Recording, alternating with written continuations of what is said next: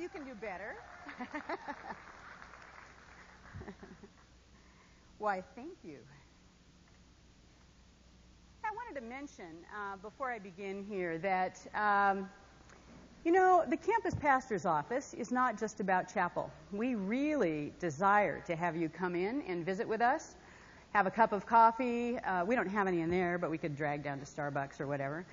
And we just really want to get to know you and talk about whatever you'd like to talk about. And so we are there to pray with you and visit and just ask that you know that. And we invite you to come in. Well, it was my daughter's 21st birthday. She didn't really want to party this particular year, and so our family kind of put their heads together to figure out what could we do that would be a little different and would be kind of fun. And so we decided to rent wave runners, and we thought that would be a really fun day. We love to do that kind of thing. I've mostly done that just on lakes, and the day was foggy, though, and it never seemed to clear up, and we got kind of frustrated because we were looking forward to this outing, and so we decided to head for the hills. Always a good plan, I think. And we headed over the San Marcos Pass, and we found a little place that Kelly told us about that she said would be really fun to just hang out for the day, and there's a little river there, and it would be fun to go and just spend some time and swim, and she wanted to show us this place because she'd been there a few times and loved it. So we went, and we parked in some obscure place, and we walked, we kind of hiked in, and it was sort of a warm day, and by the time we got there, we were more than ready to jump into the water and just enjoy the place. But when we got there, Rick, my husband, and I noticed that it was about 99% kids that were there, mostly under the age of 20, well, of course, young adults, I should say. And we felt, let's say a little out of it there, and we wondered if this was the right place for us. But you've probably felt the same thing in reverse. You have a friend, and you've gone to a gathering that maybe your folks have invited you to come to, and everybody's old, and you just kind of feel like, oh, my heavens, what am I doing here? Well, we felt a little bit that way, and so we went. And as we were there, we kind of looked around us, and we realized there's sort of a party atmosphere thing going on here. And there's a little beer and some strange-smelling smoke things that were going on, and sure you don't know what that would be. And people were dressed in all different kinds of swimsuits. Most of them didn't have that much fabric, but there was a lot of variety there.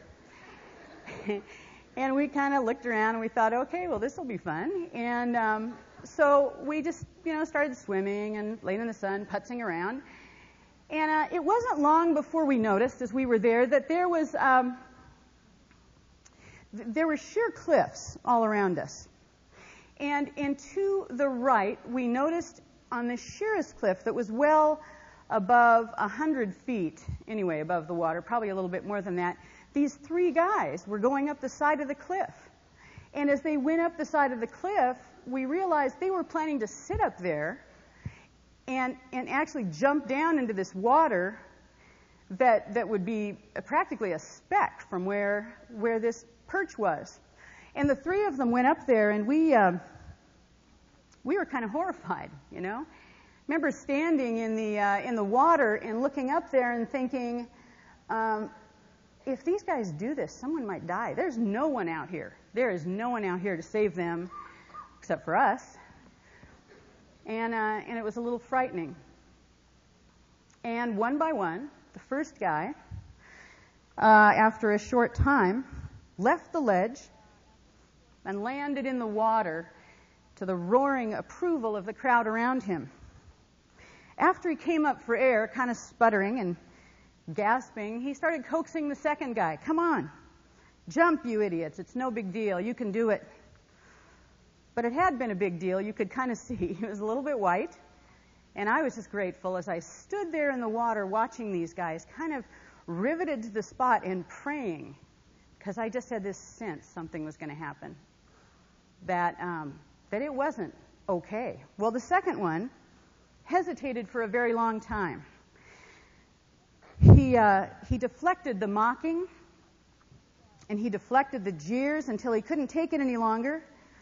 And I held my breath as he, too, jumped off the side, very awkwardly, I might add.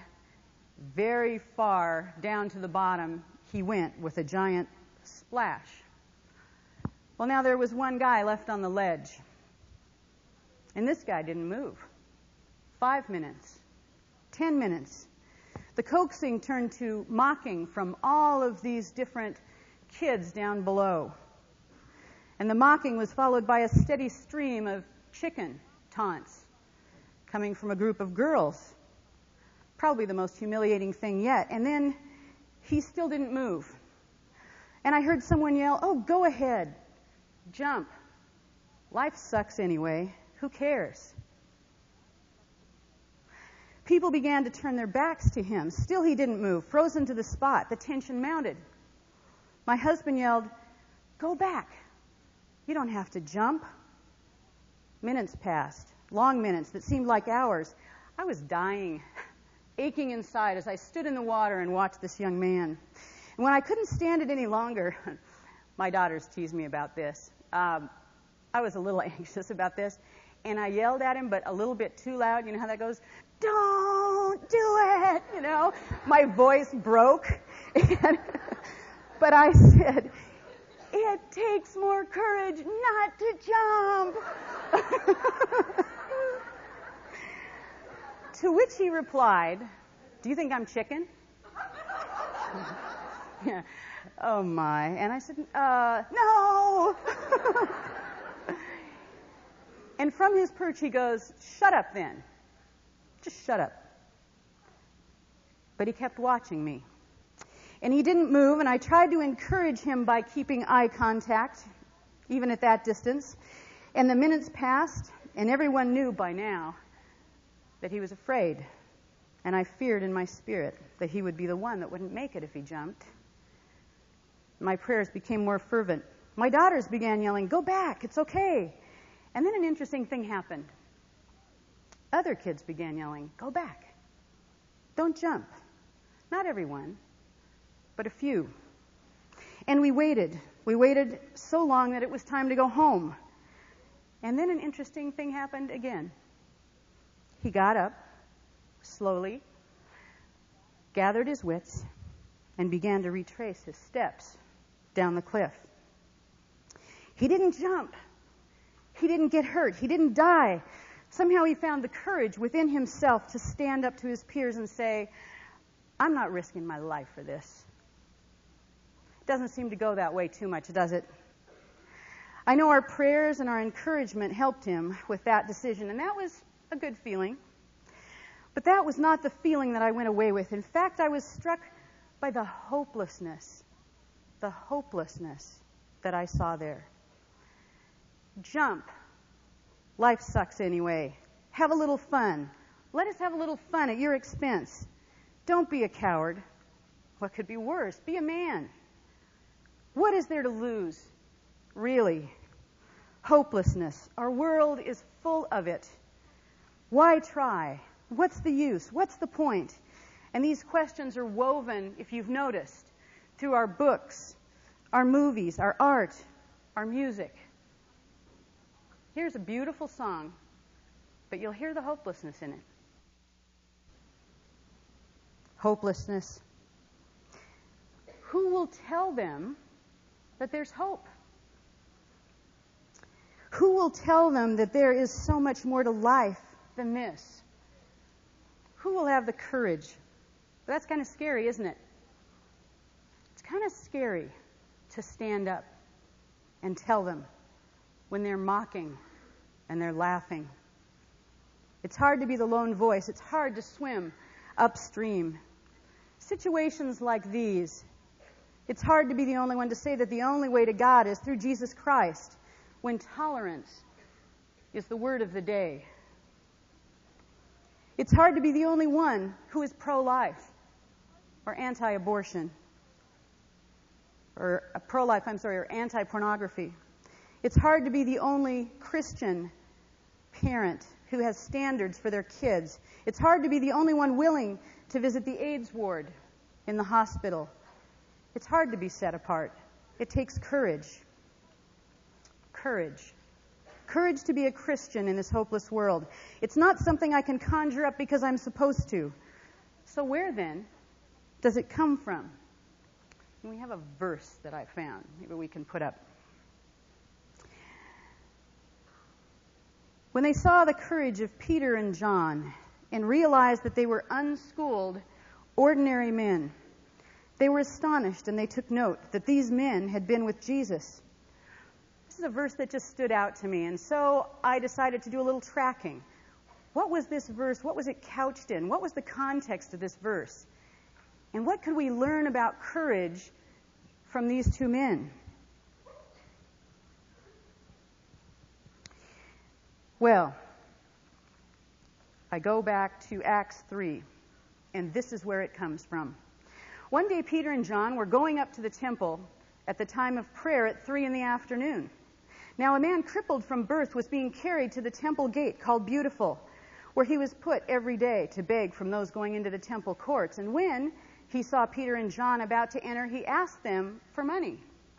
Peter looked straight at him, as did John. Then Peter said, "Look at us. Look at us."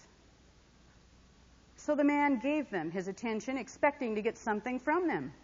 Then Peter said, "Silver or gold I do not have, but what I have I give to you." There's a song that goes with that. I know there is. "In the name of Jesus Christ of Nazareth, walk." Taking him by the right hand, he helped him up, and instantly the man's feet and ankles became strong. He jumped to his feet and began to walk. Then he went with them into the temple courts, walking and jumping and praising God. And when all the people saw him walking and praising God, they recognized him as the same man who used to sit begging at the temple gate called Beautiful. And they were filled with wonder and amazement at what had happened to him.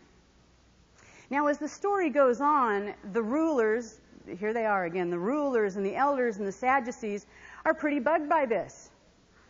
They're not happy that this has happened and that everyone is very excited about this. In fact, this, combined with what Peter preaches, bring 5,000 people to the Lord. And the elders call them to meet with them, and they say, this is not an okay thing. And they jail them just to make sure that nothing more happens. But then the next morning they call them up and they ask them to come back and meet with them again. And they say, you better be quiet about this. We don't want to hear any more about this. And Peter responds, and we'll talk about that verse in a minute, but it's just like, not going to happen. And after he meets with them, and they don't know what to do about this, then Peter and John are released to go and be with their friends. And they go, and they're with their friends, and they are prayed for, and they are cared for during that time. Well, there are three things in this chapter, especially chapter 4, that show us how to have this kind of courage that passes all human understanding, the kind of courage that gets in the face of this hopelessness that we see. The first is the one that you saw on the screen, and they took note that these men had been with Jesus. Yes, Peter and John had been with Jesus, all right, plucked from the routine of their lives and chosen to follow Jesus for 3 years. Been with Jesus. What did that mean? That they checked their watches and reviewed their day timers to see how much time they would have to fit Jesus into their busy schedules? No. They woke up with Jesus. They fried fish with Jesus. They brushed their teeth side by side with Jesus. Jesus taught them to observe what was going on around them. He showed them how the Father felt about children, about old people, about the rich, the poor, the religious, the sick. All of life was about learning. Whether they were telling stories by the fire at night, playing pranks, yeah, I think they played pranks and they laughed a lot, mending cloaks or casting out demons, and all of life was also doing. Okay, Jesus would say, now you've seen me do this, you try, I'll watch. When you spend a lot of time with someone that you admire, you begin to look like them. Some people say that about husbands and wives. Other people say that about people and their dogs. This is a little different. Some of your mannerisms change. Some of your words and the way that you say them change. You begin to think differently, respond differently. You might start liking the same sandals. I don't know. And when you spend the kind of time with the person that we're talking about here, you get to know things about them. When they withdraw, when they risk, when they get angry, what they love, what hurts them. And you get a real sense for how they feel about you. And you are amazed and grateful that such a wonderful person wants to hang out with you day in and day out when you're grumpy, sloppy, embarrassing. Further, that person actually enjoys you, is fascinated by what you have to say, believes in you, sees you as someone far better than you know you are, and loves you. So being with Jesus wasn't about a few minutes for devotions. No. It was all about life every day. And Peter and John were with Jesus. And the rulers and the elders looked at the courage of Peter and John, two basic guys, and they were astonished. Why? What did they see? They saw two men who knew they were loved and accepted. Two men who were confident. Two men who were peaceful. How did it show on their faces, in their demeanor? Have you ever seen that? I know you have. So courage, number one, comes from being with Jesus. Really being with Jesus.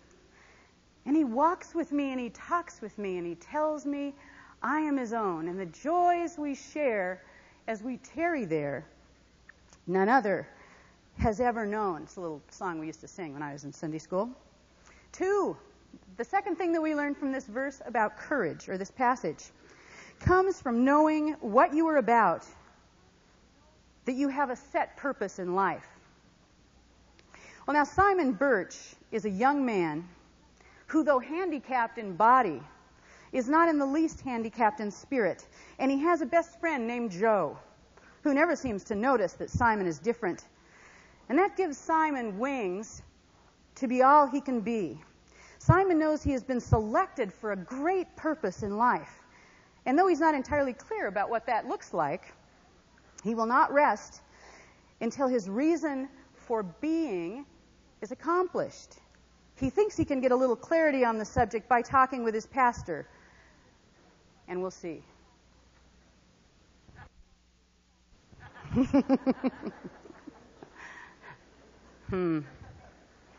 Disappointing, huh? We've been set apart for a great work. Simon knew that. Yes, but what? Could there be anything more important in life than partnering with the living God to reconcile the world to himself? And that's it. We're here for this reason. As strangers and aliens in the world, in a world without hope, on our way back to the Father, playing new songs infused with joy and promise. Listen to Peter and John in response to the rulers' nervous criticism of them.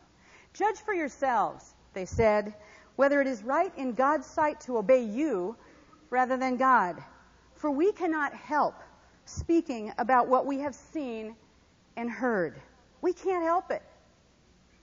Sorry if it upsets you. Sorry if it ruins your day.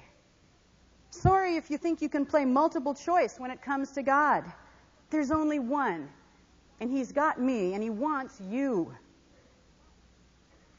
And courage comes from knowing, number two, with rock-solid determination, what our purpose is and what we are about. Well, the third thing I think that we can learn about courage is also found in this chapter, and that is, in the midst of looking for courage to stand boldly in this world, we need to have others around us urging us on. And we are told in Acts 4, verses 23 and 24, on their release, Peter and John went back to their own people and reported all that the chief priests and elders had said to them. And when their friends heard this, they raised their voices together in prayer to God. Back to their own people, they raised their voices together in prayer. There were others walking alongside Peter and John who supported them, and that gives us courage. When I was in college, I tried to learn how to water ski on Lake Arrowhead in San Bernardino Mountains. Many of you know that spot. And those of you who know this sport, you know it's best to learn on a glassy surface, not on a choppy one, which Arrowhead was every time I tried to do it. I tried a few other times in different places, but never under the right conditions, and eventually decided it just wasn't my spiritual gift. Well, 20 years passed, long after I had given up the idea, and certainly with no wish to pursue it, and a dear friend who owned a boat took me out and insisted that I could learn. Well, there were a bunch of other people around, too. It was a little embarrassing being the only one in our group that couldn't get up on skis, so I timidly agreed to try. Imagine, if you will, and I know it's very easy to imagine, the most unflattering, embarrassing positions that you could land in behind a boatload of people, and that would be me. When I told the driver to hit it, I sort of hoped that the it was me, and I could be put out of my misery.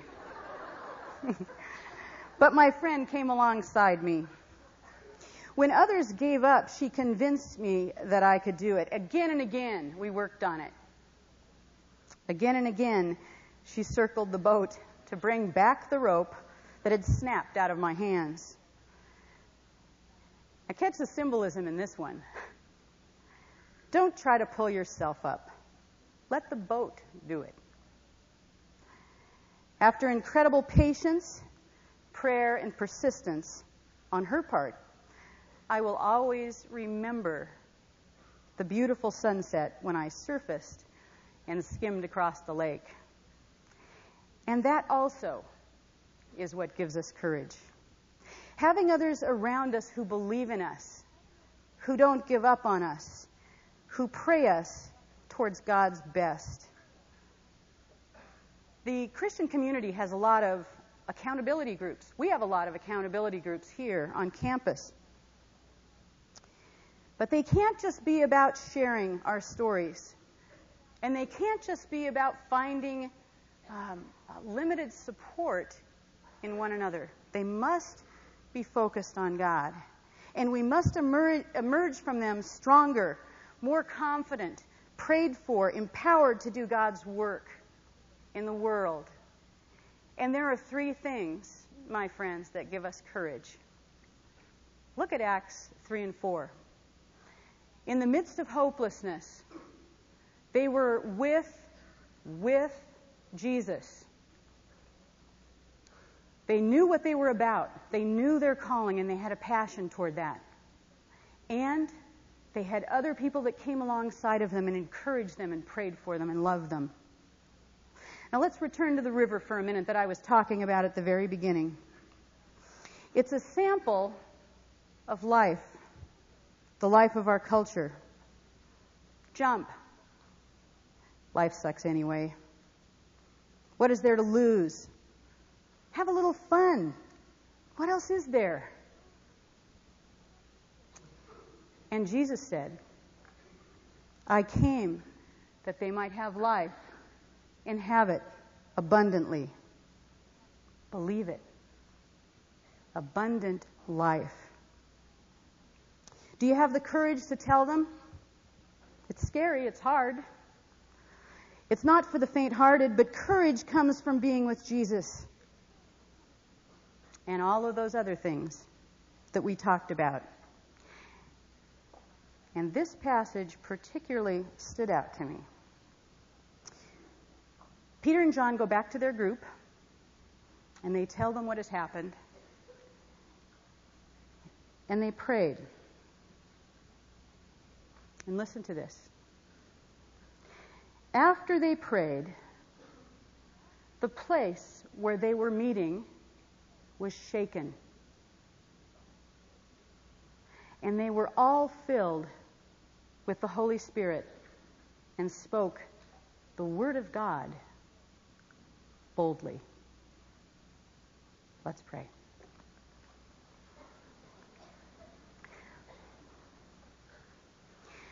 Father, right here in this room are enough people who, empowered by your Holy Spirit, can change the world. Father, give us courage. Give us time to be with you, to love you, to enjoy you, and to hear your love and your delight in us. Give us purpose. Purpose that goes beyond anything that we're doing here, or the work that we choose, or the families that we have, or the homes that we build, or the empires that we create, Father. Give us a passion for the work that you have set us apart to do. And then, Lord, bring people around us that will love us and care for us and pray for us. And Father, we know that when that happens, there won't be hopelessness anymore. Amen. Go in peace.